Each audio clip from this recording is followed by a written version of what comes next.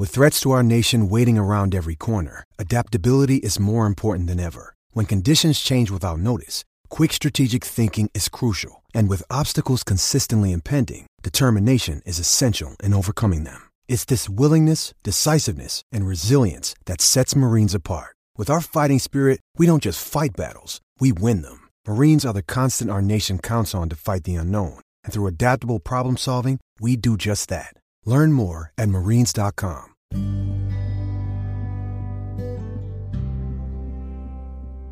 Fueled by the Outdoors, your source for hunting, fishing, archery, and all things outdoors. Get your glass. Pour your wine in. Got your glass bag. Was this working? Yeah. Is this working? I got to get my man voice on. I'm actually recording right now. Keep that. I am going to. You splice that shit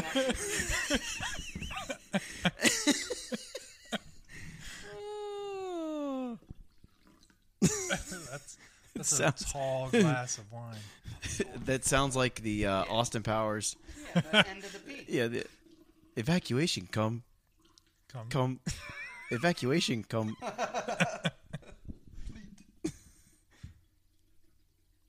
Evacuation complete. Oh, man. All right. Ready? In 3, 2, 1. Welcome to Fueled by the Outdoors. We're your hosts, Rick Gates and Chris Leppert. What's going on, guys? And we're joined by our ever-present podcast guest, Josh Lack. 6-time podcast guest. I thought it was going to say, like, 6-time podcast champion. What's that saying that Ric Flair does? 16-time world champion. Woo! Alligator wearing. Oh my gosh, that is me. There's a funny story. We can't talk about that, but there's a real funny video if you go online right now and you look about Ric Flair doing something on the Long Island Railroad that he was not supposed to be doing with a lady. You can look up the article online. It's on Barstool. It's hysterical. When you look up, like, all those famous wrestler guys we watched as kids, Oh man, they're terrible.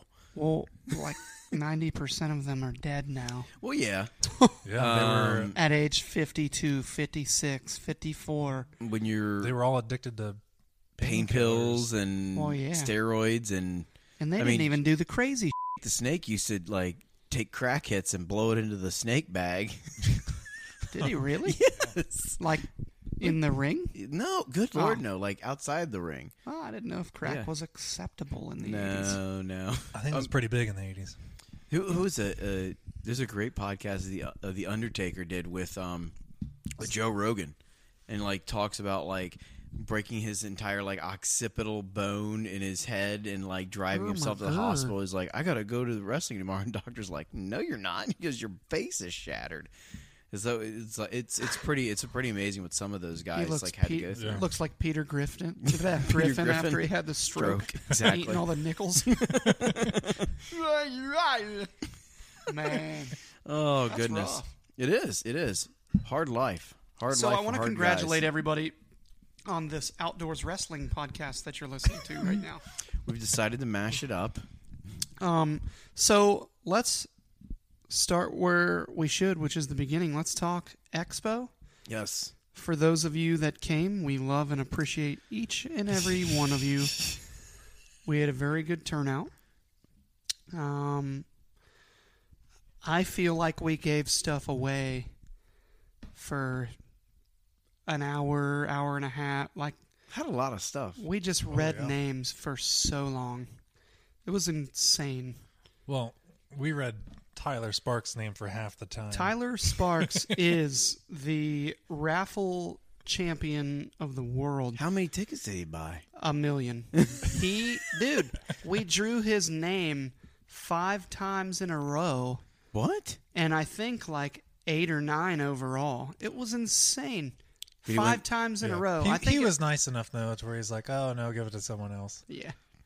Well, But- good deal. Dude, And he actually is the champion of the expo. He showed up about 40 minutes or so before the expo started. Wanted to meet us and just kind of hang out and shoot the bull and check some stuff out. Kind of have like a little VIP moment where he got, the place to himself. So I'm like, yeah, come on. I'd wanted to meet him for a while anyway. So dude stayed till the raffle was over. Really? Like the expo was over when he left. He put in a day. Where's he from? He ended up being a part of the expo. Like up north of Dayton. Yeah. Oh, okay. Yeah, I want to say he had like a 2. He's not from Eaton, like where Satterfield's from. No, is he? Okay. he's norther, more norther. Oh. Yeah. Like Troy or Tip City? I could probably text him right now and ask, but yeah. So he was there for a really long time. But it was, I tell you what, you talk about a humbling experience. Mm-hmm. To see the turnout 20 minutes before we open the doors, there's a line. People are paying and signing off, the paperwork and all that. And I'm like, damn. And the shirts, everybody loved the shirts. Thank God we had those shirts. For those of you that don't know, we had those shirts made in 2 days. So, but yeah, I mean, what's your thoughts, Josh? You talk for a little while. We had a great turnout. I don't think it could have turned out any better than what we got. I mean, for essentially 3.5 weeks of planning, that's on Chris. But You're welcome. we had the place full at one point. I mean, it got to the point where I'm like, if any more people come, we may have to have people kind of wait outside. Yeah.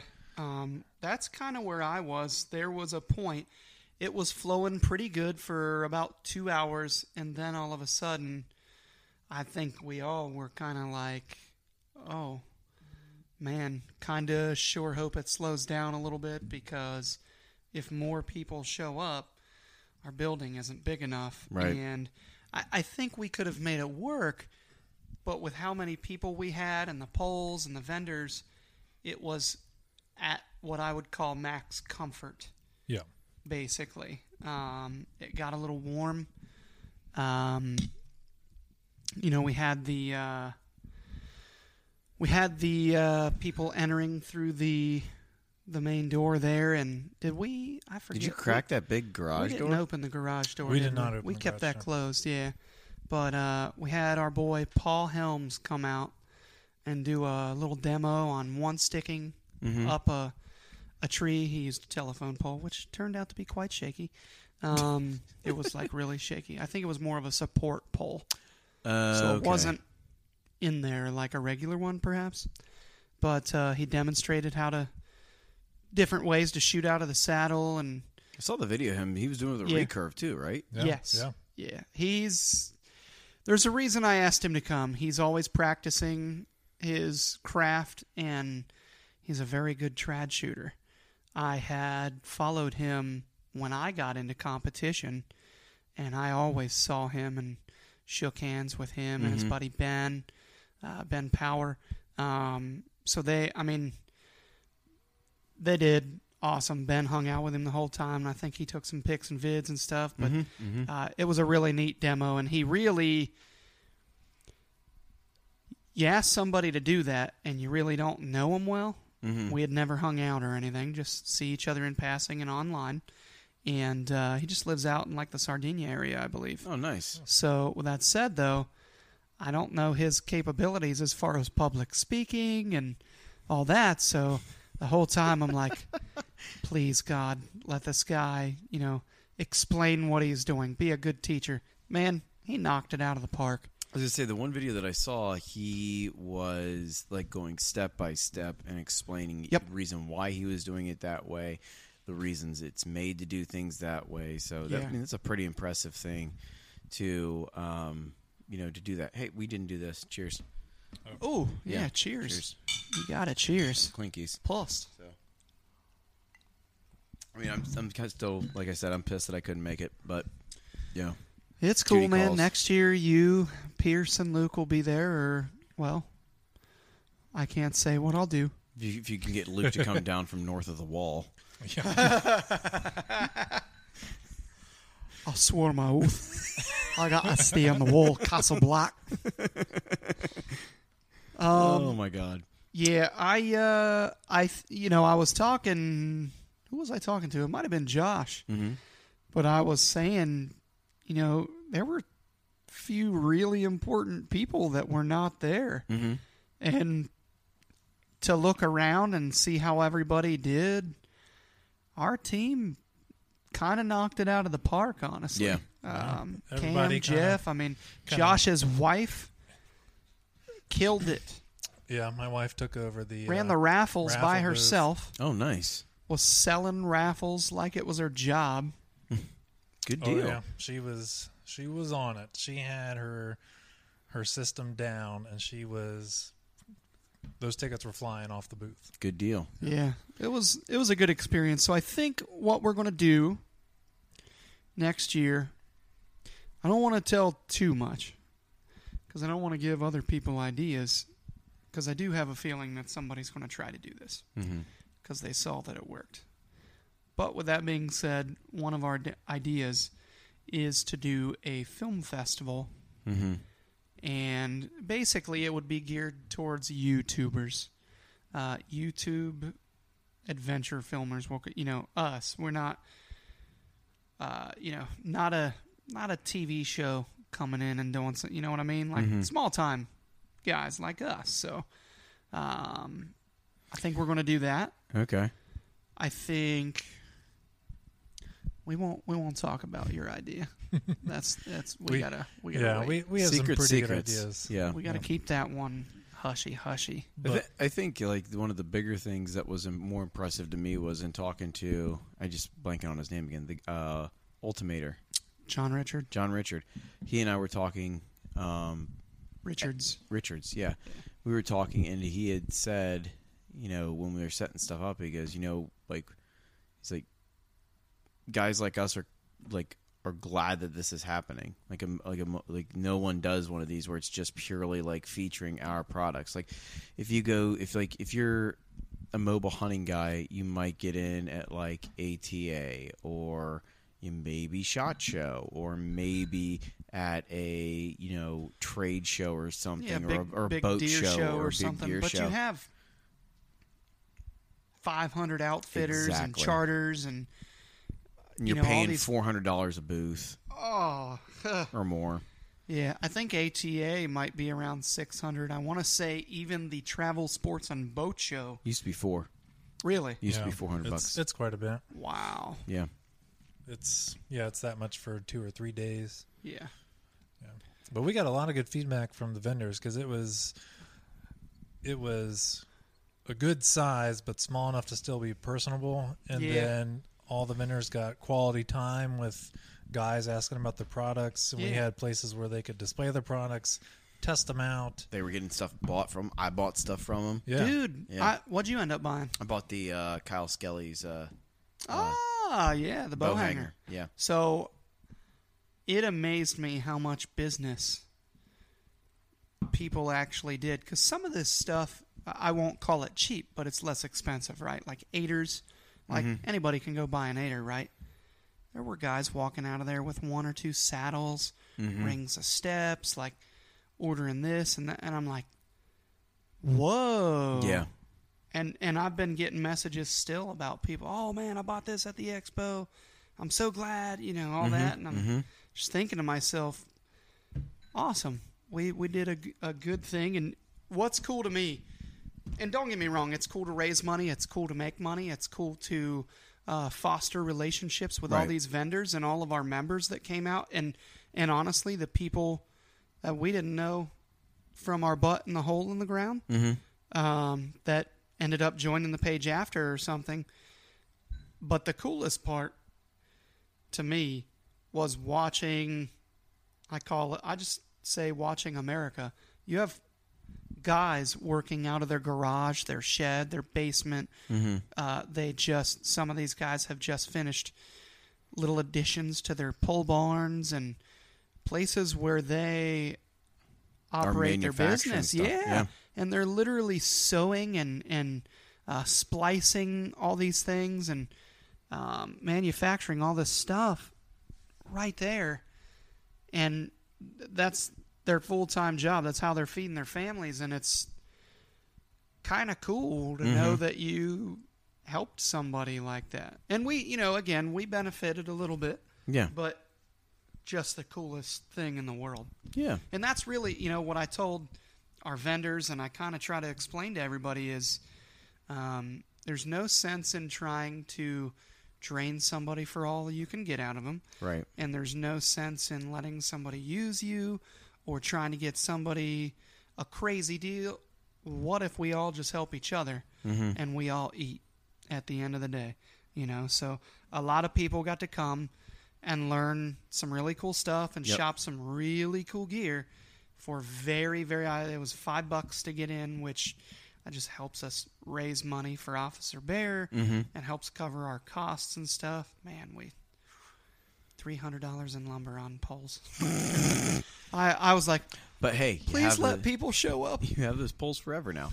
So Actually, I think the poles are going to get stuck in the ground. I still got the lumber. Oh, okay. But I still funny. have the lumber. I was talking with my dad about this when he helped run the NWTF chapter in Brown County, and he said, when you go into the first year of anything, he said, when they did that, and I mean they did that for 10 some years or whatever it was. He's like, it's like they want NWTF wanted like $3,000 up front. We need at least $3,000 from you up front in order to give you the guns that we're giving you and the package for you to be able to sell this stuff. And you're like, we don't know if anybody's going to show up to this. Sure. I mean, they barely pre-sold tickets, and then it's like you have, hundreds of people coming in into this banquet, and it's like, oh, okay, your nerves settle down a little bit, but then the next year, you're like, we need to find a bigger building. We need to do this. It's the next thing that has to happen with that. And ideally, that's the idea that we hope that this would happen, is that it would be big the first year, or it would be somewhat decent. It would give us the justification to go bigger. Oh, absolutely, and better. Absolutely. Yeah. I'm kind of thinking we'll probably need a building that's at least twice the as big as Sharonville what we Convention Center. No, I'm joking. How big is that? Yeah. Huge. It's massive. What, like Expo Center huge or not? Compared to the Deer and Turkey Expo in Columbus. Well, the Deer and Turkey Expo, the Columbus Expo Center is massive. Oh, yeah. Okay. I mean, it's absolutely that's where they have the Arnold. Yeah. So I got hair in my mouth. That's gross. But we'll need a building that was probably 2 or 3 times the size of what we had. Like 3 times the size. Yeah. Because we're going to have probably twice the vendors at least. Yeah. And we won't have 3 weeks to plan. We'll have a whole year to plan. Yeah. Yeah. Yeah. I mean, set your dates. Yep. If any of you are listening to this, be ready for next year. Set your dates that you don't know.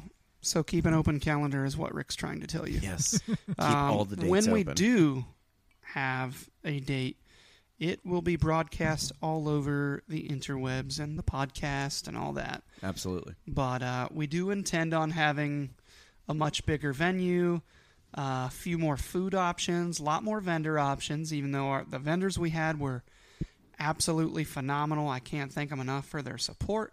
Please come back next year. Please come back next year. I can't see any of them not coming back.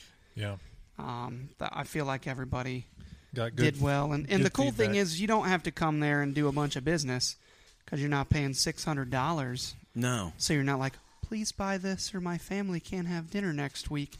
Like, you can relax and shoot the bull with people and show them things. And if they like it, cool. If they don't, that's okay. Well, I think that was one of the biggest things, that I think people can take away from that if you're a vendor, is that you didn't have to pay to come to this. Like, it was... You paid $25. Yeah. But, I mean, you're not paying, $500, $600 for a booth that is preset for you when you get there. An 8x8 booth with some blue cloth behind it and some poles and saying, oh, by the way, you can't hang stuff on any of our things because, you might ruin it. But so Expo went great.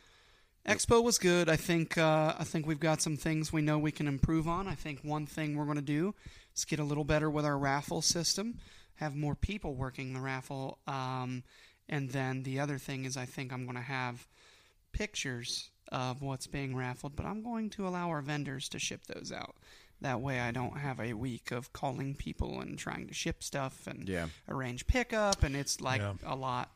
So with that said, I think the other thing that's going to help us in every way is pre-sale tickets. We're going to do pre-sale tickets for sure. Good. That will be monumental. Solved. Yeah. Literally. Yeah. Do you want to mention the idea we had about if we do multiple nights, like the first night? For Yeah. pre-sale? We could probably So I think what we're going to do, God bless Tyler Sparks for giving us this idea. He wanted to come in. He said, could I have a VIP sesh? And I'm like,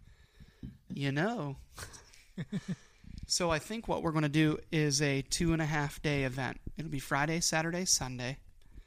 And Friday evening, I think we're going to try to have some people pay to come be VIP guests. And just some ideas we had. We're going to approach some seriously amazing people to come be a part of this. And essentially, we will all sit down to a dinner together after, people get to walk around and look at the different I'll make the products. steaks. And, huh? I said I'll make the steaks. You could. We'll have a nice catered dinner and some drinks and all that. But I think we'll do like a VIP night on Friday night where we have, let's say, 50 people, or we'll keep it small because we're not trying to have the entire world show up. Right. Or we don't need a crazy, like, breathtaking crowd.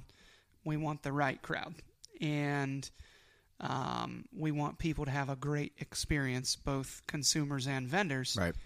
And I think at first we talked before the expo, and I'm like, yeah, let's just make this like the biggest show in America, blah, blah, blah. And then afterward, hearing from the vendors and different people that came and talking with Josh and some other guys, everybody really enjoyed that like personable, kind of intimate style of expo where you had these times where it's just you and Dano from Eastern Woods, or you and Sean from Bullman, or you get to go talk to John and Jerry from CGM, or Kyle and his boys. I mean, it just, I think I want to keep it like that. Good. Now, I want it to be bigger, But have the personability still. yeah. Yes. So good. we'll stretch it out and make it 2.5 days, and we're gonna have some fun.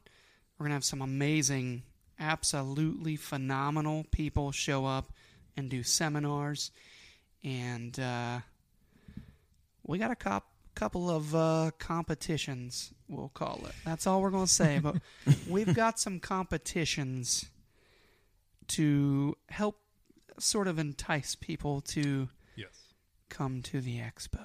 Good deal. So speaking of competitions,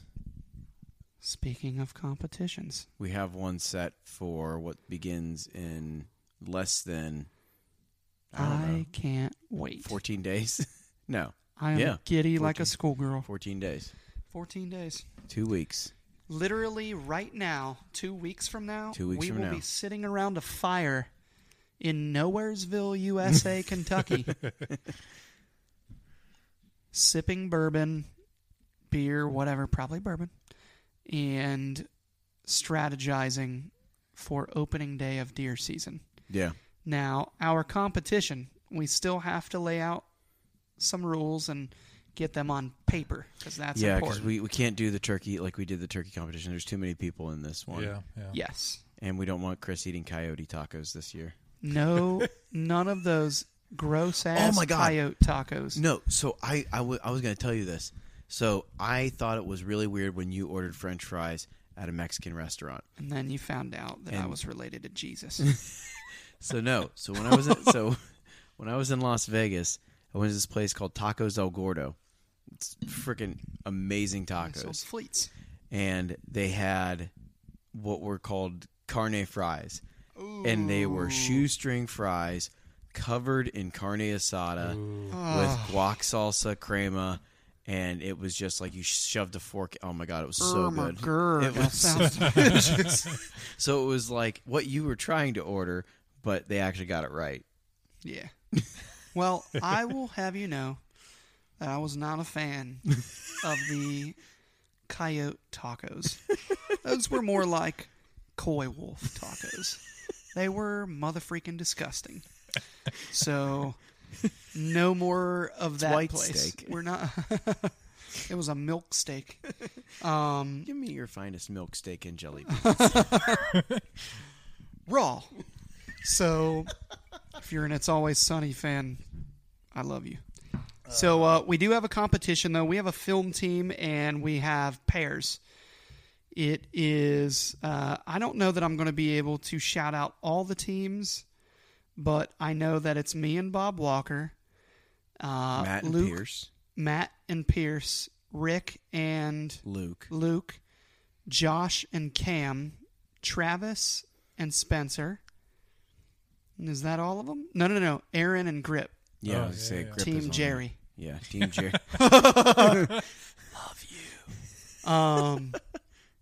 So essentially, Did you hear that over there? I don't know if I heard something. Did you hear that over there? hey, is Chris talking about me again? I'm gonna flick him with my AARP card. I'm a terrible person. So essentially, highest scoring buck. I think we're going to incorporate some does in there. Yep. Stuff like that. It has to be on film or it doesn't count. And we'll probably have some bonus points and everything. We'll discuss that probably this week, actually, before everybody opens up, because Nebraska opens up. Kind of leads us into what we're talking about. Kentucky opens up. Nebraska opens up. I want to say Tennessee like all opens the up. Dakota, like 9 Dakota states open up. Tennessee actually maybe this weekend actually is Velvet it's Weekend. That's pretty early. Yeah, it's like mid-August, second, third weekend of August. Mm-hmm. But also, If you can hear that in the background, if that's you my can't dog hear lapping Rick's up water. dog You thirsty, tonguing the water behind us. We have squirrel season and dove season, early goose season, which also would include teal. Wood duck. Are you sure? In Kentucky, Maybe in wood Kentucky. duck comes in September. Okay. Our early goose is like September 14th. Oh, wow. Yeah, Okay, so well, I it's- was talking about Ohio. We're September 1st, I believe. Yeah. Check your rules and regs before you listen to us, but Yeah. we're pretty sure. Yeah. But we have a lot of these wonderful seasons opening up, and one thing I've been working on, and I think Josh is going to come over tomorrow and work on, is tuning and sighting in our bows. And we had a gentleman, old Bobby. He wants us to talk about, which I actually think it would be amazing. Bluegill fishing. No. There was some guy who said talk about I know. bluegill fishing. High FOC and heavy arrows versus the light arrows and all that. So what are you BJing the mic to right now? I mean, it seems like one of those things. I think it's great, like because it makes a whole hell of a lot What of do you sense. think is great? The whole high FOC thing. I think it's great. You listened to that whole podcast I did. too? I listened to the whole thing. I Right. think it makes complete sense to me. I could never shoot a 700 grain arrow. Well, no. And I'm not talking about that. So really, okay. It makes sense. People go overboard with it. So I'll say this. Scientifically, Exactly. it's correct. Yeah. You can't dispute the science behind it. Now, here's where the other side gets ticked off. I'm just going to say this, and I don't care who hates me. Like normal. I hope you guys enjoyed all 7 of our podcast listeners, because they're all gone after I say this. So, I think... Wow. She's just stretching out over there. That is not what happened when I heard the noise come from your dog. A lot of people right now, there's a big movement where people are shooting extremely heavy arrows with a lot of weight up front. Okay, so that was her just Yeah. sighing then. Yeah. All right. She's just moving around. So, your dogs are the worst thing in the world for a guy with ADD. Sounds like Rick's dog's farting behind me. So, anywho, there's a huge movement with high FOC. This is front of center weight, meaning if you find the balance point of your arrow where it balances on your finger, however much weight you have forward of that. So, the science is there. The science is there for momentum and getting a pass through, but there's a lot of factors. Listening to Dr. Ed Ashby, what he says adds up, but you also have to factor in that we're not shooting a recurve at a rhino from 6 yards, 7 or 6 steps. Yeah. We are shooting deer. And I totally get the argument that you want to have plenty there just in case. But at some point, I totally get if, we go out archery elk hunting, moose hunting, an animal, if you will, that is not only bigger, but because it takes longer to get bigger, it is therefore more developed in its muscular and skeletal structure. So you need a heavier arrow, a tougher broadhead, and probably insert-outsert system protecting your arrow. There's all kinds of factors that come into there. Do you have to have that? No. But can it help? Sure. Yeah. So that's where I think I'm going to try to kind of play the middle of the road. Mm-hmm. I am sitting at 518 grains right now. That is What's your draw? 27 and a half No, inches. poundage. Oh, 70. Okay. Probably 70, 71 Okay. right now. I need to check it out. But with that said, I look to shave 25 or 30 grains off of that, Okay. but add a little weight. I have 205 grains up front right now. I'd like to add a little bit up front and have a lot of FOC. Essentially, the way this guy's explaining things. What does is, FOC mean for people who don't know what that means? I just explained that. Oh, yeah. If you find the balance point of the arrow, No, like the actual, what is... front of center. Front of it's center. the weight that is front of center. Okay. So essentially, if you balance that arrow on your finger, and obviously the knock end would be the ass end of the arrow, right? So Yep. the broadhead end, the insert end, that's the front. So whatever weight you have on the other side of your finger where the front part of the arrow is, that is your FOC percentage. So Yes. you take the percentage of overall weight. Does that make sense? Yeah, I know exactly what it is. I just Okay. couldn't remember if you actually said what front of Yeah. center meant. I explained that, but I didn't explain the percentage part. Right. So a lot of people run 8, 9, 10, somewhere around there. Mm-hmm. Pretty solids getting up there, 14, 15. That's pretty What do you good. call that? Ultra FOC? Ashby had different names. Oh, for each there were category. like 3 of them, and Yeah. the first one was heavier than hell. There's like extreme FOC and then ultra extreme or That's something. what it But was. I mean, again, we're not trying to shoot Cape Buffalo and brush bulls and all that. So Yet. damn right yet. I like the way you think. So we're gonna be hunting with Adam Greentree. I'm gonna get killed by an alligator, a saltwater crocodile. So I think I want to slow my bow down, though. I always remembered shooting my Matthews. I called it the slow cam. Every solo cam was uber slow, and then I had the wrong draw length at the time, which was 26 inches. And so I want to say my bow with a hunting setup was 262 feet per second, which is maybe barely faster than trad people shooting recurves and stuff. I mean, that's pretty slow. Yeah. So I could pretty much hit whatever I wanted for the most part. I was an extremely aggressive hunter, would take some pretty crazy shots, and now I pump the brakes. I can't control the bow the same way. And listening to this Meat Eater podcast and this guy explain all this, he talked about slowing the bow down to help control the arrow, and I always thought that was stupid. I thought it was like, oh, you just don't have good form. You suck at archery, right? Well, that's not the case. Well, yeah, I mean, the industry pushes Speed. speed. I mean, when you look at like what is it, the Raven crossbow? Dude, I'm about to go. Feet per second. Let me or get a something Raven like that. 500. Yeah. One pin out to 50 yards. Yes, please. Yeah. Were you successful in Nebraska? Well, which time? How many times?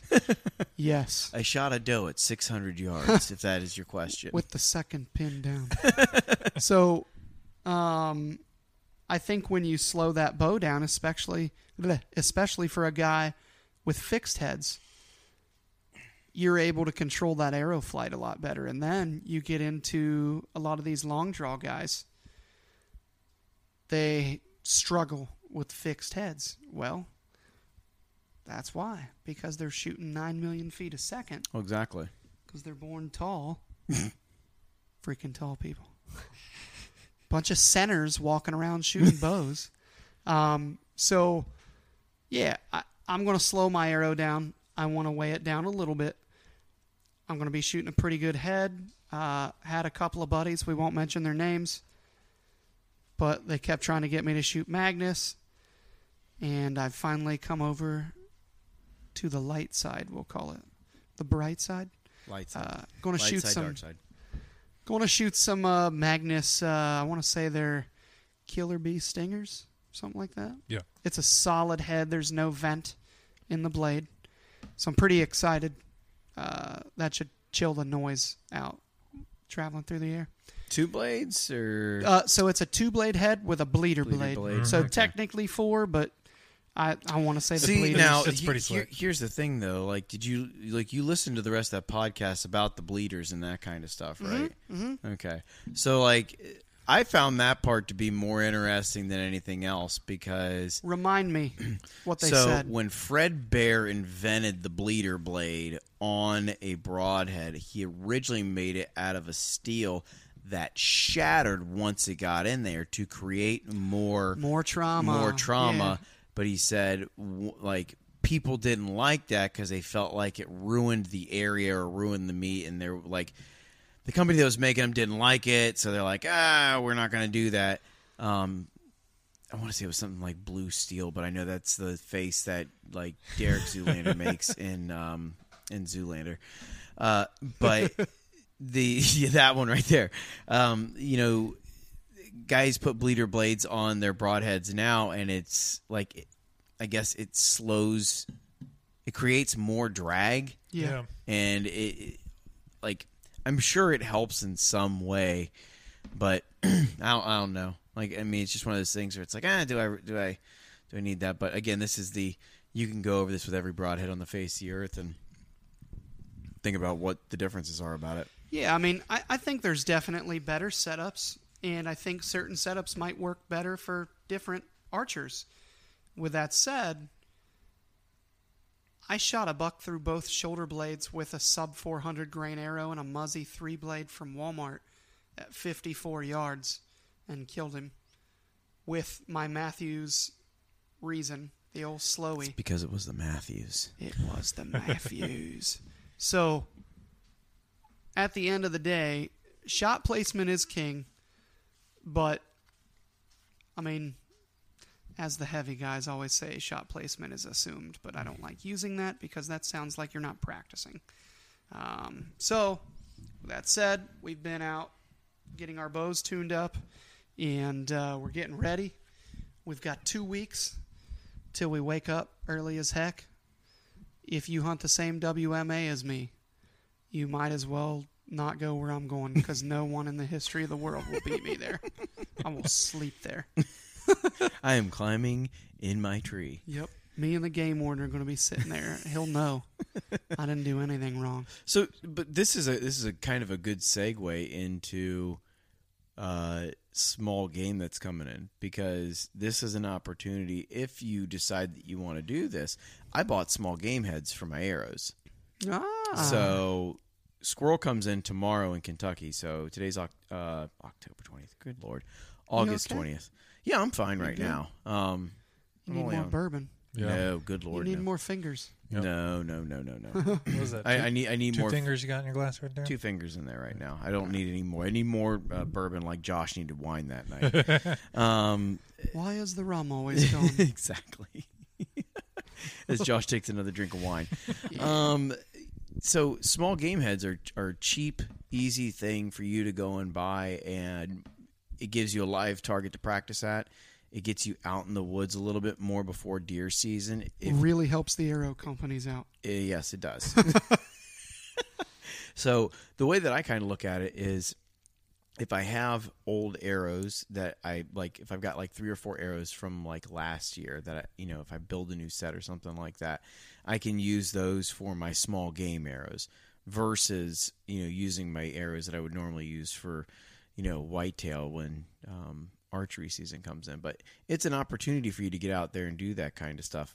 And with squirrel season coming in, people are probably like, well, it's super early. Well, it is. This is one of those early season hunts. And I know a guy asked, like, I want to talk more, like hear more about squirrel hunting versus deer hunting. And, at least with early season squirrel hunting, it's a little bit different than what you would normally get. When does Ohio's come in? October? Squirrel? Yeah. Beginning of September. Beginning of September? Okay. Yeah. So, I mean, when you look at anything like that, leaves are still on the trees. There's the general thought that you're going to be using a shotgun in the early part of the season and like a 22 in the later part of the season, just because of the fact that you're going to be able to, the squirrels are going to see you farther out. You want to get farther away with a 22, whatever. I'm just going to give some advice here based off of somebody who's shot squirrels. They've fallen out of trees and they've ran. Sounds like you. Yeah. Number 5 high brass. Make it your friend. Don't use dove loads. Don't use what's cheap at Walmart. Just go buy yourself number 5 high brass. It's going to put the little guy on the ground versus you having to worry about wounding an animal and it running off. What gauge are you using? 12. I want him dead. I would like to talk to you about your shotgun pattern. Whoa. Yeah. So my shotgun pattern is, that shotgun's now a turkey gun. So it doesn't even matter anymore. All right. Yeah, so I can think of one good thing to a number 5 high brass for sure, and that would be that you're not going to have 480 pellets in a squirrel. Yep. But, yeah, I mean, I guess it all depends, too, like how far you're going to shoot them. I mean, are they at the top of a hickory tree? Number 5 high brass is going to be good. If you're 20 yards, either way, you shoot a squirrel with a 12 gauge. You better aim out front.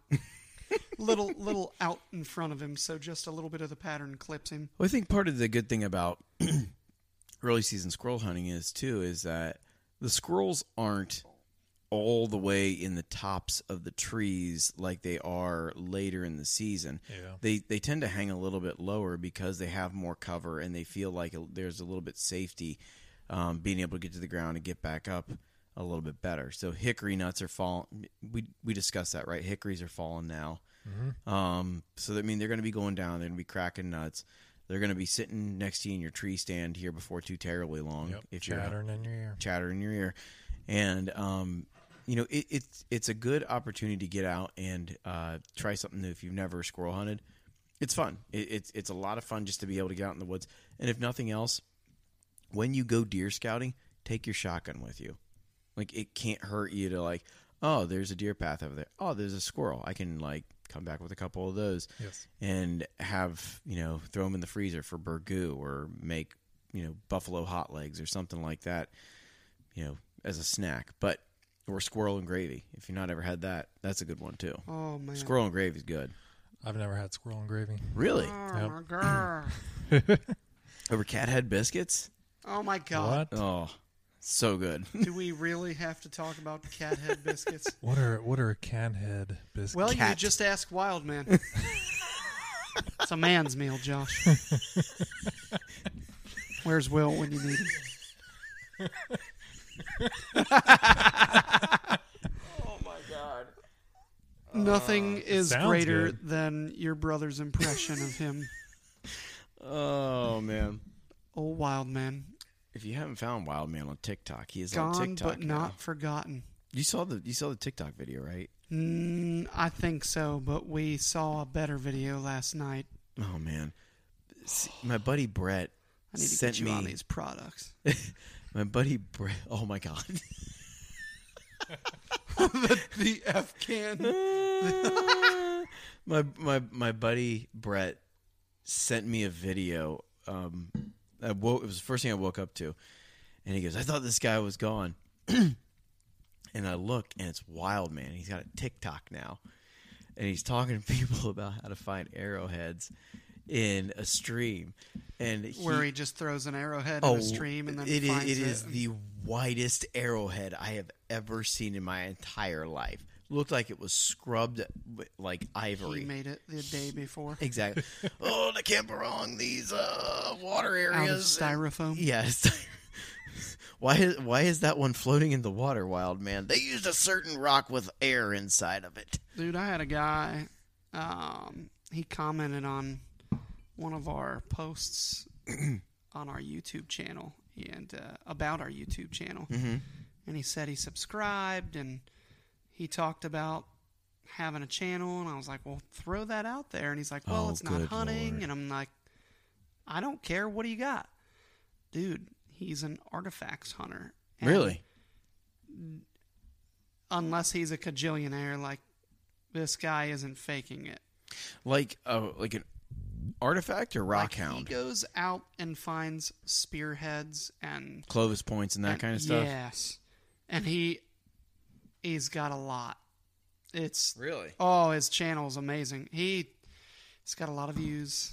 See, there's a big debate about that now, too, because a lot of people are going out and looking for that stuff a little bit more. And the question now becomes, it's kind of like that whole conversation we had about, like, do you take the tree stand down if you see it and you know that nobody's been in it? And it's kind of like one of those things like, it's an arrowhead. Do you really want to take it because you don't know if, like, that arrowhead might have been, like, in a battle or if it was an Indian's last whatever. Like, there's a real kind of push and pull on that kind of stuff now in the archaeological community.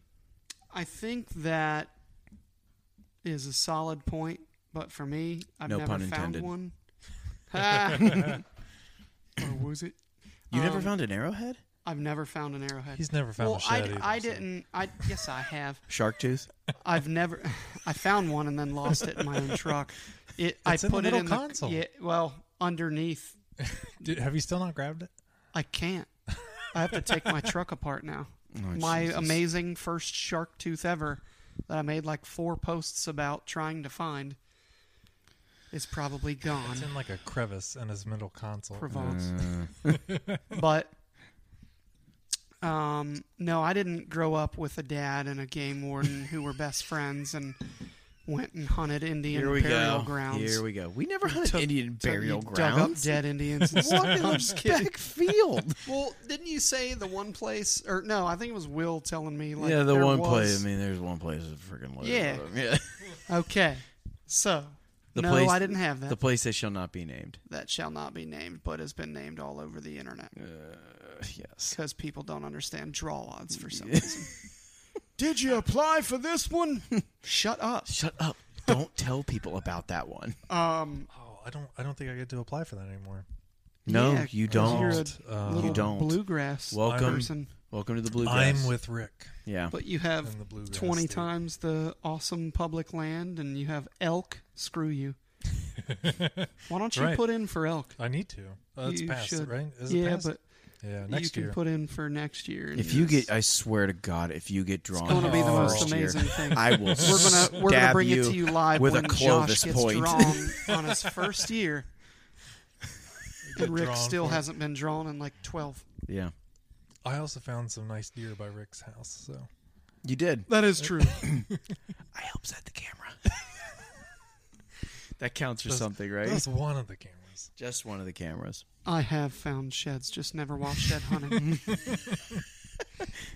They're still attached to deer. Josh has never went shed hunting and found sheds, though. I will say, Josh was scouting. Yeah, We were scouting. Accidentally found a shed.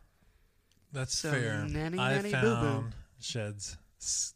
To be Deer fair- scouting for deer season, not necessarily shed. That one hunting. shed though was in the middle of the field, like it was just laying. Oh yeah, which tells me that no one was there. Yeah.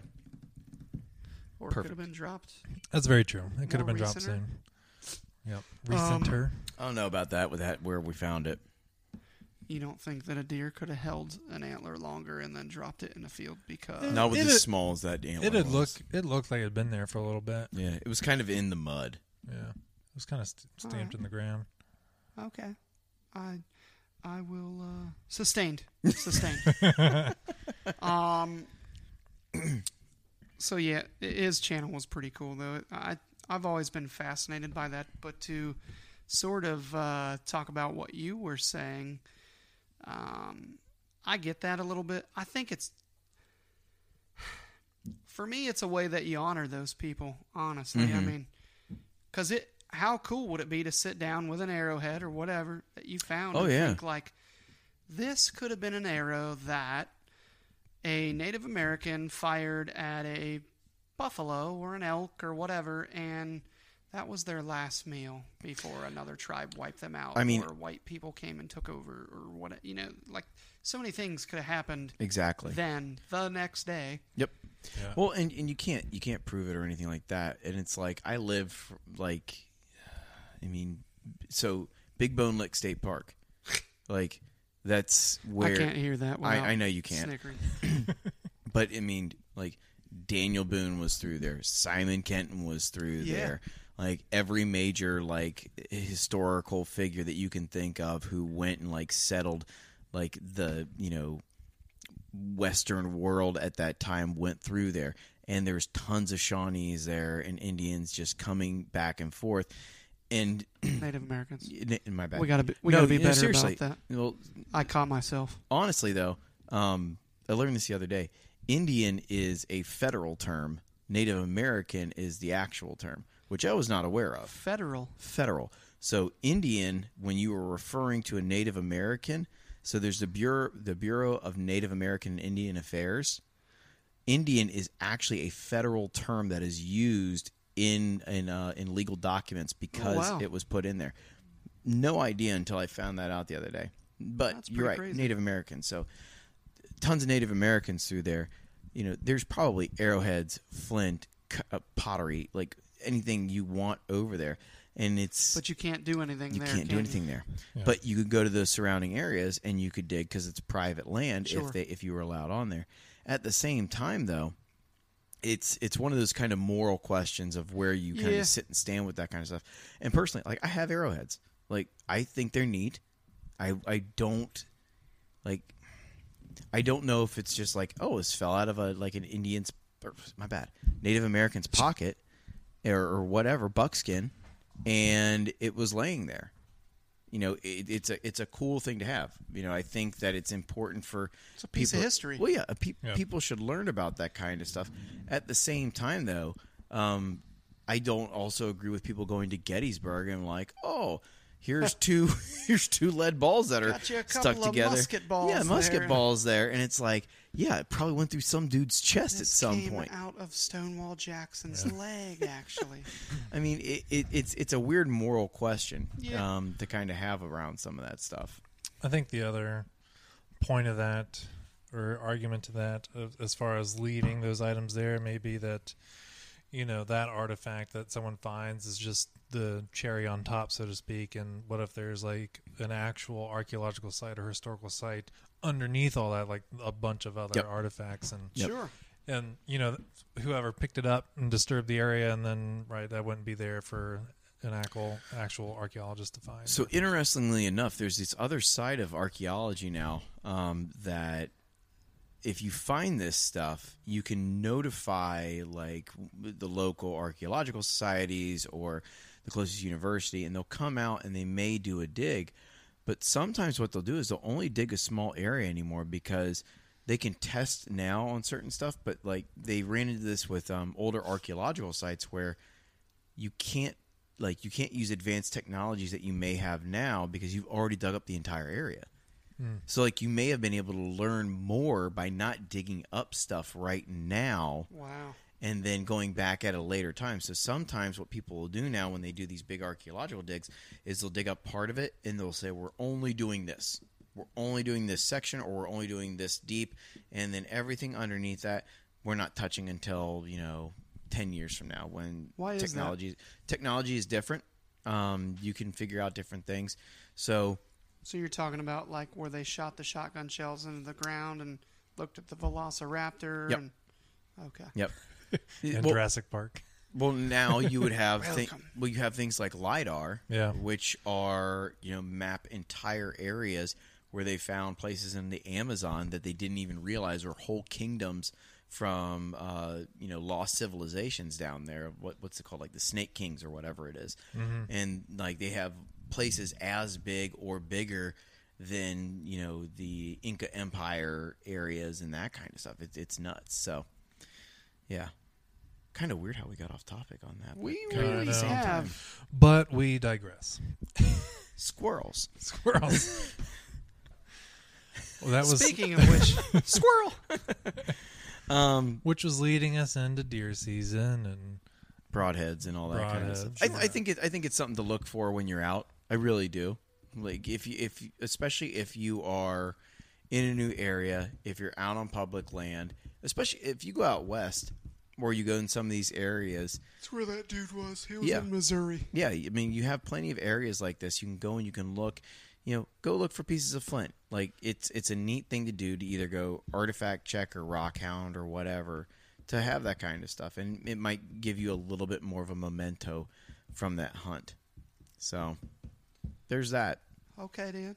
Other part that we can start talking about too is it is August 20th, which means that summer fishing is going to start transitioning into fall fishing, which is amazing. That means slower baits, bigger grubs. You gotta really work that tip. I need to go fall fishing with someone because I don't think I've ever been fall fishing. Fall fishing's amazing. I went with the Cates family circa 2015. It was awesome. Yeah. I like Is that where you almost got in a fight at the campfire? No, that was a spring trip. Oh, spring almost trip. what? Got in a fight at the campfire. The fall trip is always a fun time, though, because it starts to just get a little bit cooler. The water temp drops just a bit.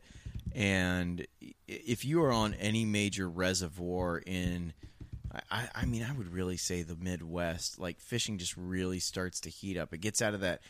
So do you not consider Kentucky the South? See, oh man, you're entering a real weird yeah. area. Real Teach them weird. how to say Louisville. Yeah, Louisville. You hear me, Mike? Mike's blood pressure. Say it with me. Which Mike? Mike Lawson. Oh, okay. He's a Kentucky guy. Well, he also said that Dale's better than Cumberland, and I don't believe that. For what? I- Smalley? Yes. Yeah, I don't know, but I'm pretty sure like the world record comes out of came out of Dale.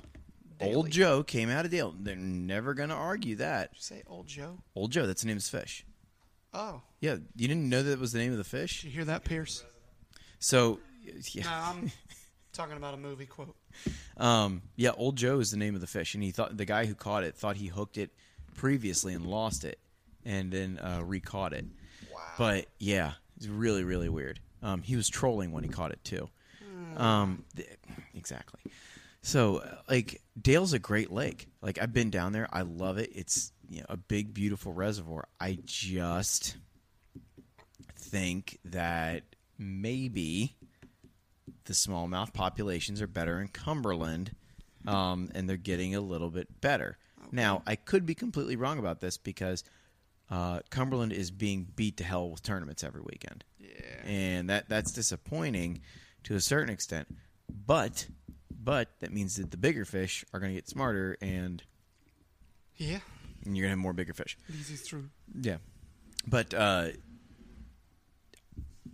this man, Kentucky being the South. I don't know, man.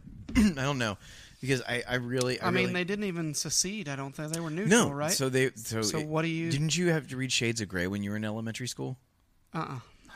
So we had to read this book in elementary school called Shades of Grey. We suck at the outdoors stuff, don't we? We're like history tonight. Yeah. I'm cool with that. But I'm a history guy. I mean, it kind of goes into what Hold we on. talk about. I just got back from the bathroom. Did you say you read 50 Shades of Grey? No, I read a book called Shades of Grey, which was about My teacher.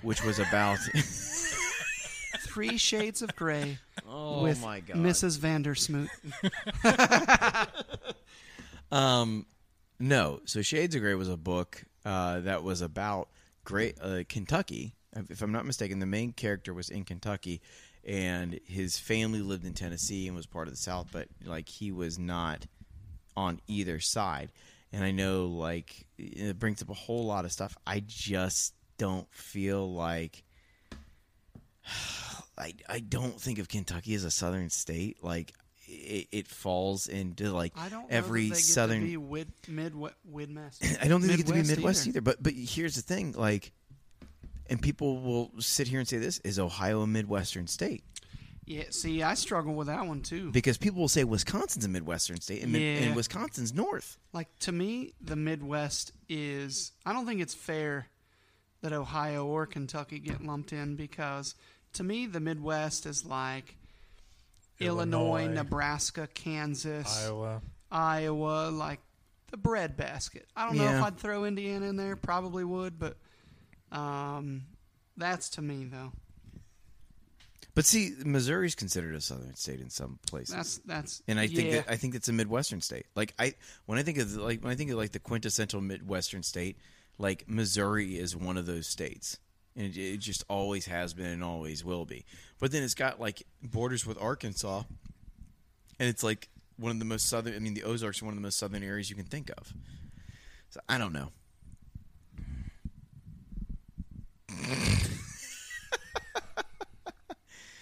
So if anybody invested in OnlyFans, you might want to pull your stock. Just saying. Josh is showing us memes right now, and we're struggling. So But that is true. it is, and I don't know. I think you get into a weird kind of gray area, and like I'm going to catch a ton of shit about this, but like you have 3 people who were born in Ohio talking about what's southern and what's not. And Yeah. you know we're gonna catch a whole hell of a lot of stuff about this. I don't know, like, and I live in a weird area of Kentucky. Like Kentucky is Cincinnati South. Yes. I mean, my bad. Northern Kentucky is Cincinnati southern South. Cincinnati. Yeah. That's all Yep. it is. I mean, that's what it is. Basically Ohio. It's basically Ohio. People With don't hills. like hearing that. Exactly. good hills. With good hills. Lots of locust trees. Yep. Lots of locust trees. But deer season. Let's Yes. Transition to deer season. for a little bit at least. So all 3 of us are planning on hunting public land at some point. All 3 of us are planning on hunting private land in Ohio. Yep. Yeah. I believe at some Possibly Kentucky as well. point. Possibly Kentucky as well. Fingers crossed on that. It's going to be a good season. Like I've got a. I think I said this to Aaron last year. I had such an amazing year with fishing and turkey. It would have been like complete overload if I would have shot the bull that was walking through the woods in Ohio last year. Like it would have been like. Do you mean buck? Yeah, but I mean I called it the bull. Oh, okay. Like All right. the deer's name was the bull. It was as fat as a cow. Okay. So I mean, I don't know. You saw the pictures. You saw the video. You had the video. Yeah, Of It was a video. good deer. it. Sitting on the video. Yeah, but Tune in. tune in. You can watch Rick miss. Well, now they don't have to tune in. But you can make it part of a longer compilation when I kill a huge frickin' deer this year There you and go. win the competition. Bring it full circle. Damn, that's a hubris right there. So, So we've been scouting Kentucky pretty hard. so hard.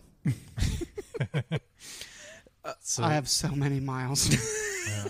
So How many times have you walked that WMA? Place. Probably. I can think of maybe 5 or 6 times you've said you've gone there. Yeah. Jesus. And you're putting in 6 was in 6-7 my head. miles in each time, right? Oh, dude. I think my low day was 5. I did no. I did a 4-mile day one day. Okay. It was like 4.5. But Still, but you did a day with like 7, did a day with 8. Keep in mind that's like, okay, walk your ass off to that camera. All right, check pictures. Now walk your ass off to that camera. Mm-hmm. That day was pretty easy still. Most of the days filled with hot, humid, mosquito-y, tick-infested days. Yeah. And some of those hills, now I'm a pudgier guy that's a little shorter. Walking up some of those hills is rough. On your, Josh knows all these terms, but the little stabilizer muscles and stuff in your ankles and high ankle, side ankle, all that, like, it sometimes got home and was a little rough. Mm-hmm. Wasn't walking great that evening or the next day, but here we are. I think I have probably somewhere north of, 6 times lowest is 4. I think we did one day we put in 8 miles. We've done some in the 6 and 7. So, I mean, you could say probably somewhere around 35 or 40 miles just in that WMA. Jeez, oh, Pete's. So, That's a haul, too, there. Oh, yeah. Yeah. Because it's Covering a pretty good up and bit. down. Yeah. Up and down. Yes. Yep. So we're we're not telling you where that is. We're not Yeah. going to give you a list of where those places are either. So Yeah. I don't, Even though if we did, we would be qualified to do so, yes. unlike others. But that's Yes, another we've- story for another We've time. been there. a come good talk to amount. us personally. So I would say, as far as Kentucky goes, probably you and I, Chris, have been doing a lot of boots on the ground scouting. Yes. Yeah, I haven't put in as many miles as you. I don't think But I have. boy, you've got way better deer than I do.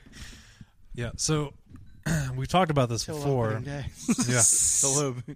Where did the deer go? Yeah. Well, Where'd they go? after opening day. Yeah. So we've talked about this before. This will be my first year hunting Kentucky. I don't have any private parcels here, so I've been scouting public exclusively. This will be my second year hunting Kentucky, but I've only ever hunted Kentucky for a day.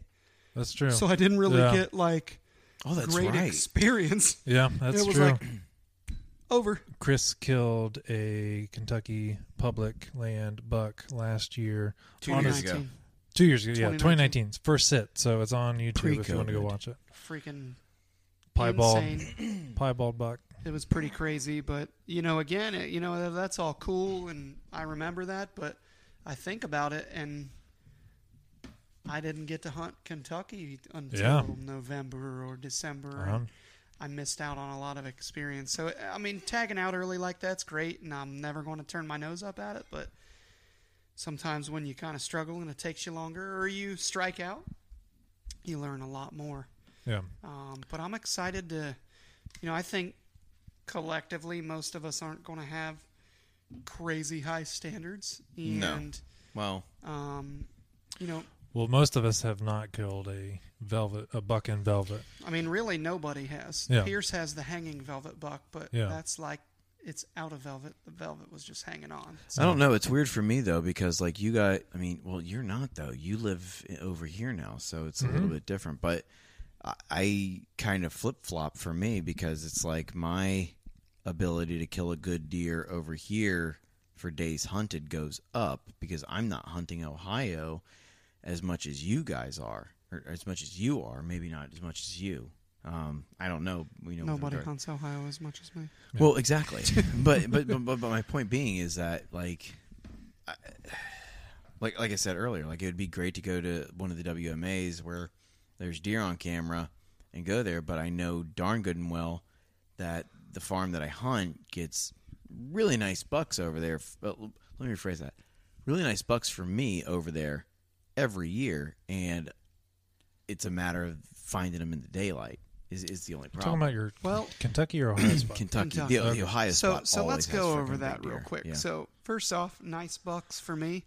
Let's just throw that out the window. Mhm. Let's just say nice bucks, and maybe your standards go up this year. Mhm. The other thing, most of the pictures you show me from that farm are in the dark, and you literally just said that. Yeah. You are nowhere near where those deer bed. So No. I would not be putting a lot of stock in there until the end of October, Correct. personally. So unless you start... So one thing you could do is run a few cameras over there on some good food sources, not a corn pile and not like an ag field. Try Acorns. acorns hickories. and then not hickories. Persimmons. Well, persimmons kind of a little later. Generally, I think around end October, early November. You could try the locust trees. You could try pawpaws are really big. Yeah, there's early none over there, season. unfortunately. There's Is no there- pawpaws. No pawpaws over there. Any shoot, what are those big yellow balls?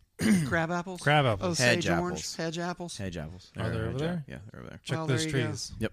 Not only do they eat those hedge balls, but they eat the damn leaves leaves like off. it's their job. Yeah. Yeah. I mean, so in doing what we've talked about previously, those deer are coming from an area farther back up the hollow. That is where their bedding is. Like I've walked back up in there this year. I've looked. I found the bedding area. The issue is getting in near that bedding area without blowing them out of there. And the reality of hunting them early season always is, it's kind of a crapshoot. But if I've got a good deer Well, on if you have their bed, yeah. you've got it dicked. Well, correct. The problem about it is that look, Stronghand last year did not show up until the end of September, like start of October. So do you wait for, because every year a good buck shows up there, a real good buck shows Well, up the thing there. is showing up and being there are two different things. He showed up on camera. Correct. He could have been there the entire time. So, Yeah. perfect example where mine and Pierce's cameras are. Mm-hmm. We have two water sources, we'll call them. They're about 260 yards apart, measured on OnX. The one has two different big bucks coming into it pretty Right. regularly. The other one barely gets an antlered deer, Mm-hmm. and it has the same doe with her babies every day, morning and evening, basically. How you couldn't have either of those deer show up at least one time all summer? I mean, that's pretty close. Right. They avoid cameras more than people think, and I think also, even if they're not avoiding them, to walk by a camera is still pretty tough. I mean, you got to have it pointed in a great direction. So, let's say if do you run corn over there? Yeah, I've got Okay, one. so one you little got bit. a corn pile. So those could be deer that are educated on that and want nothing to do with it. I've actually had deer where you get pictures where the little dumbass 2-year-old is at the corn pile and he the, sets it the off. big ones are off back. And big dude is back Yep. there looking. And I got, because it's on 3-round burst, I got 3 pics of that deer. Never, ever again in 2 years did I ever have a picture of that deer. But I had an encounter with him once. Mm-hmm. And that just, man, that kind of stuff blows my mind. They're a little smarter than you think, but also, if you have an idea of where those deer are bedding, Mm-hmm. you can get them cams in there a little closer. And the other thing, you're saying these beds are up on top of a hill or close to it, so you can walk up to them, up a holler. Yeah, they're a Well, holler. go up on the side, side. and come in from the side. Yep. So that way your thermals in Hence- the daytime aren't pushing your scent up. Hence the mobile setup.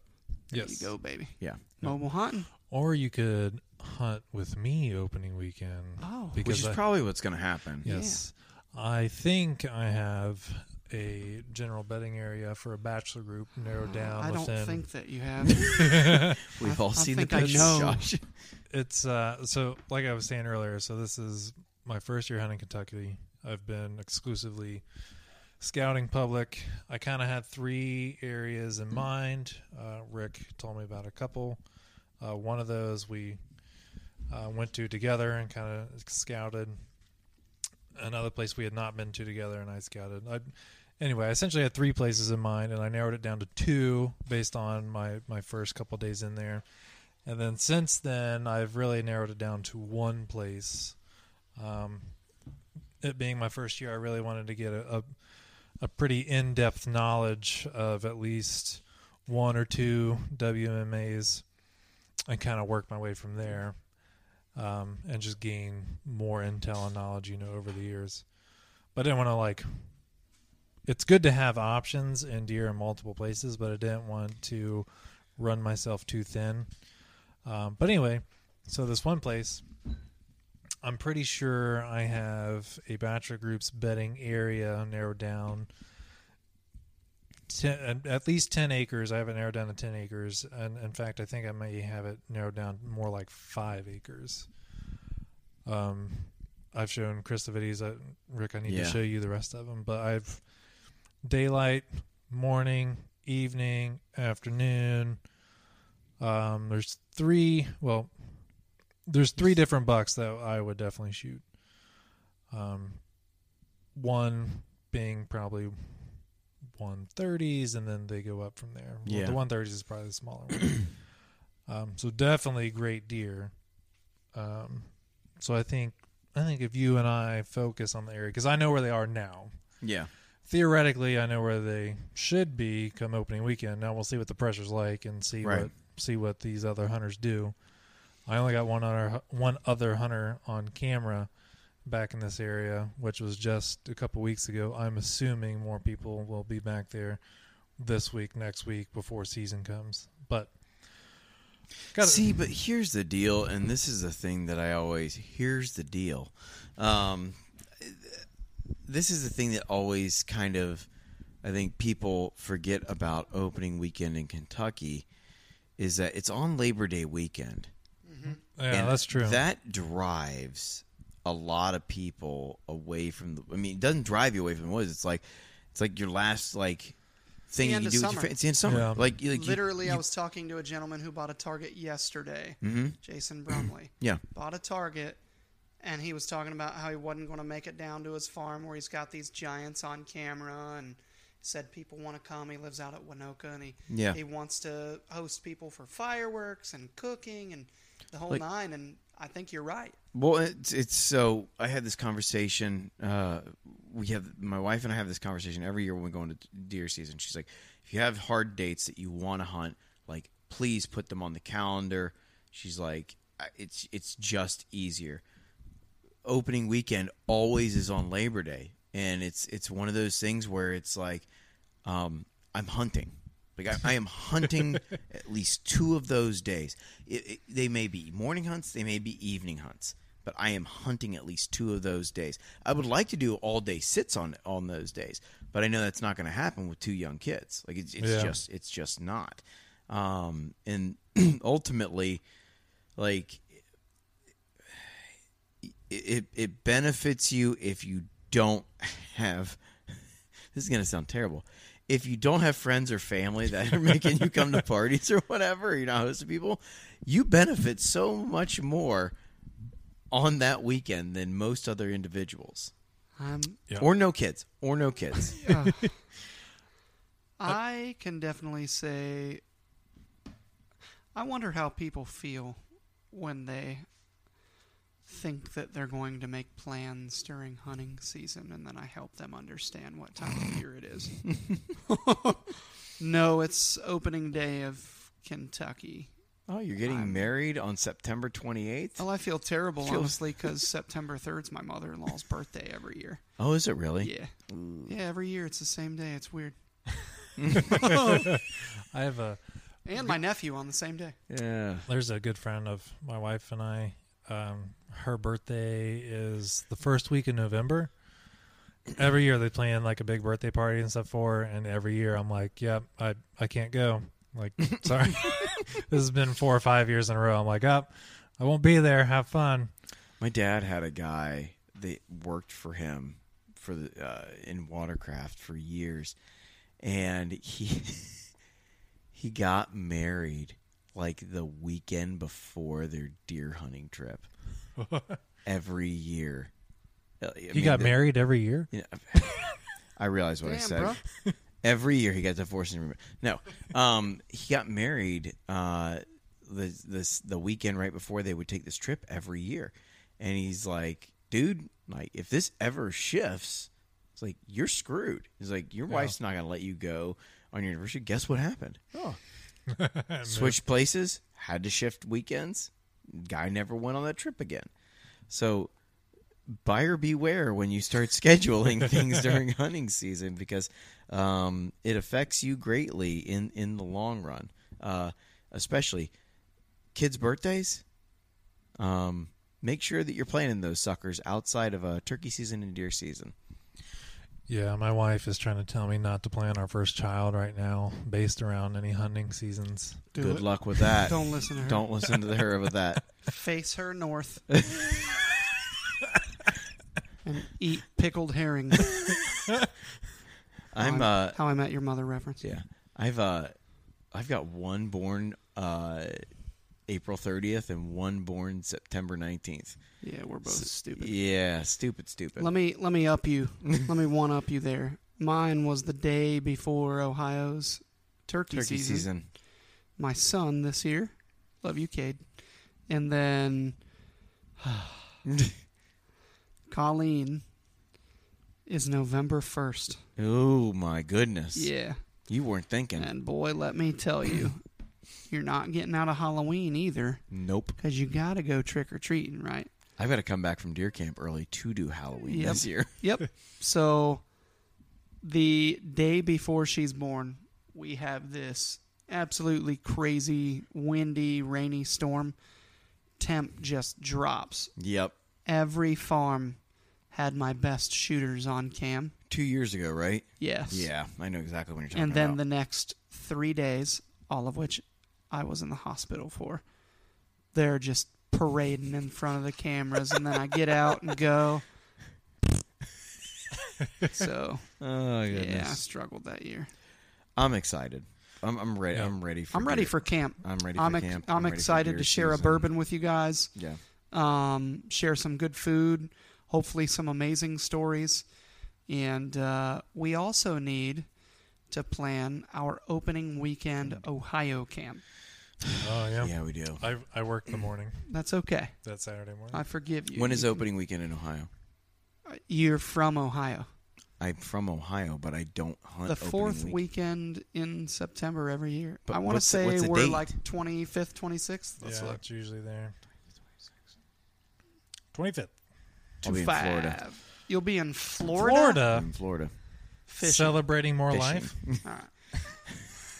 Celebrating love, Josh. Celebrating love. But yes, I will be What fishing. love are you celebrating? My buddy's getting married down there, so Oh, in cool. Destin. So You love your You buddies? have a friend that gets married on opening day. yes, I do. You know, I have a rule about this. So I had a buddy who now divorced, right?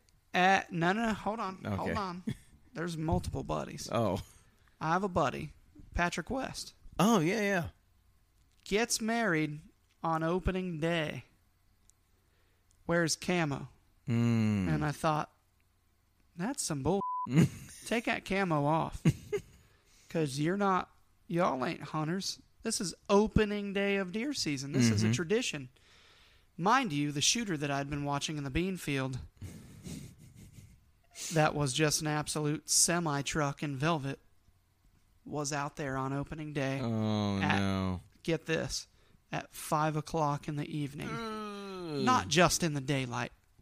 Daylight, capital A, capital F, and a bunch of exclamation points. Right as he's walking down the aisle. Never saw that deer again Really? until November 6th when I killed his ass. Nice. That's the big one on the wall, the 16-pointer. Really? Yeah. So, but still, I thought, you freaking jackwagon. So then we have Yosemite getting married on opening day, invites me to the wedding. And I'm seriously considering going. Because at this point, I'm kind of still like, nah, I ain't doing that again. And I thought, well, he's my buddy, could use some support, all that. Well, then they called it off. So right then and there, I'm like, all right, if you are getting married on opening day of deer season, especially if you call yourself an outdoorsman, I want nothing to do with the wedding. I'll send you a gift. I mean, it makes sense. Love you. Yeah. Love you. Best wishes. And Well, I'll selfie from the it's tree like, stand. I went to a wedding one time that was, oh God, and it was in Columbus. It was outside Columbus. It was the Ohio State-Michigan game. It was on the day of the Ohio State-Michigan game. And I'm sitting there looking around. I'm like, how am I at a wedding in Ohio near Columbus, of all places, and I cannot watch. They didn't have a TV at the reception. We had to Ohio State destroyed Michigan. Shocker. But it was one of those things. It was like how who thinks of these things? Like, why would you put your friends and family through this? Same as deer season. It's like one of those things where I know now Ohio's turkey season comes in close to my son's birthday. And it's like, oh, we don't schedule birthday parties on that weekend. We always schedule it after. So it might be in like the first weekend in May or something like that versus, that weekend in April. Because it's just, it's awful. It's awful. But. So in closing, I guess, we've got some pretty exciting times ahead of us, I think. Really hope and pray that we have a solid deer season, a safe deer season. Aaron, Wear your harnesses. Aaron. We love you, Aaron. I'm pretty jacked, though. I'm really excited to get my bow set up because the last time I shot a deer with even a solid arrow, which was like 451 grains, it went through almost the entire deer. Nice. And it was just a run-of-the-mill, like, fixed head. It wasn't anything crazy. It was cut on contact, I guess. But now, oh, my God. Freaking. Be like that scene in 300. Are you talking about Josh's deer? Josh's deer. Our arrows will blot out the sun, and we will fight in the shade. Oh. Concluders? Concluders. Josh, you go. Okay. Concluders. Put me on the spot. So You've been here for an hour and a half. You knew this was coming. I had all the time to prepare. And sixth time. So. Sixth time. A sixth-time guest shouldn't be worried about this. Champion. Sixth time. Josh. Champion of the podcast. So anyway, my concluder would be that I'm just like Chris. I'm very excited for the upcoming deer season. This is probably the best intel I've ever had as far as any deer season goes, and this will be the earliest I've ever hunted before. So I'm pretty jacked for it.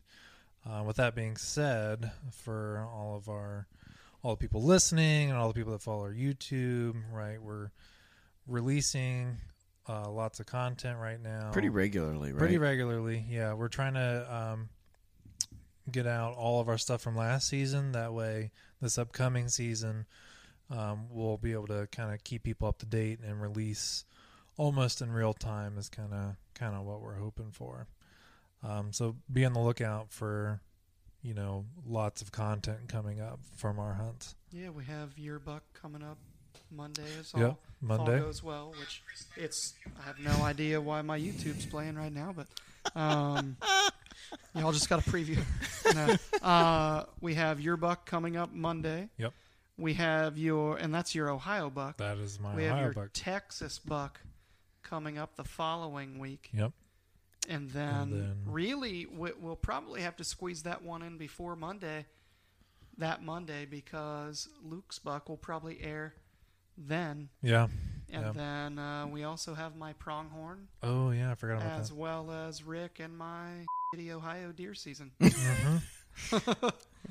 Yeah. So lots coming out in the next 2 weeks. And lots more. We've got some really cool tutorials. Yeah, we do. Product reviews. We've got the Beast stand coming out in a couple of days. We've got how to quarter up and pack out a deer. Yep. For those guys that are deep in private or on public, where a four-wheeler or a deer cart's not really an option. We have a video by Luke coming out, as you all saw, where he's going to show us how to sharpen heads. Mm-hmm. we've got a lot of cool stuff coming out. Yeah, lots of cool stuff. So I guess my concluder is really I'm just thankful again. Really thankful for all the support from the vendors and all of our members and even non-members that came out. Our new game warden, Officer Smith, came out and introduced himself. He's the game warden for Brown County, Ohio. And really just kind of a shout out and thanks to my team. I plan a lot of stuff and do a lot of stuff thinking I can do everything by myself. And that's like the independent me. And I felt like I could pull the majority of what we did off with little or no help. And I couldn't have been more wronger. It was really neat to see everybody step in and not only go hit the ball hard and kind of take control, but also allow me to float around and help other people and converse with other people that wanted to meet me or meet a certain person that I'd introduce them to, or they had questions about a certain piece of gear. So, you two and everybody that helped, super, super huge thank you. Good deal. I guess mine, just to piss off Luke, if you can take somebody hunting or fishing or get them in the outdoors this year, please go and do it. Squirrel hunting is an absolute blast of an opportunity to get somebody out in the woods. Chris brought up a good one earlier. Artifact searching is another good way to get people out in the outdoors. Other than that, with regards to deer season coming up and with kind of the ending of boating season as well, please make sure you're using your life vests on the lakes and your harnesses that are safe and secure in the woods. Just because you have grandpa's old harness doesn't mean that you can't go and replace it. Those things are really probably only good for about 5 years. That's the warranties on them, at least. So it's always good to keep an eye out for new ones. And remember, if you're climbing a tree without one, you're putting yourself at a really unnecessary risk that you and your family don't want to have to take. So other than that, this has been Fueled by the Outdoors. We've been your hosts, Rick Cates and Chris Leppert. And we've been joined tonight by Josh Luck. Talk at you later, guys. Bye. See you. Bye.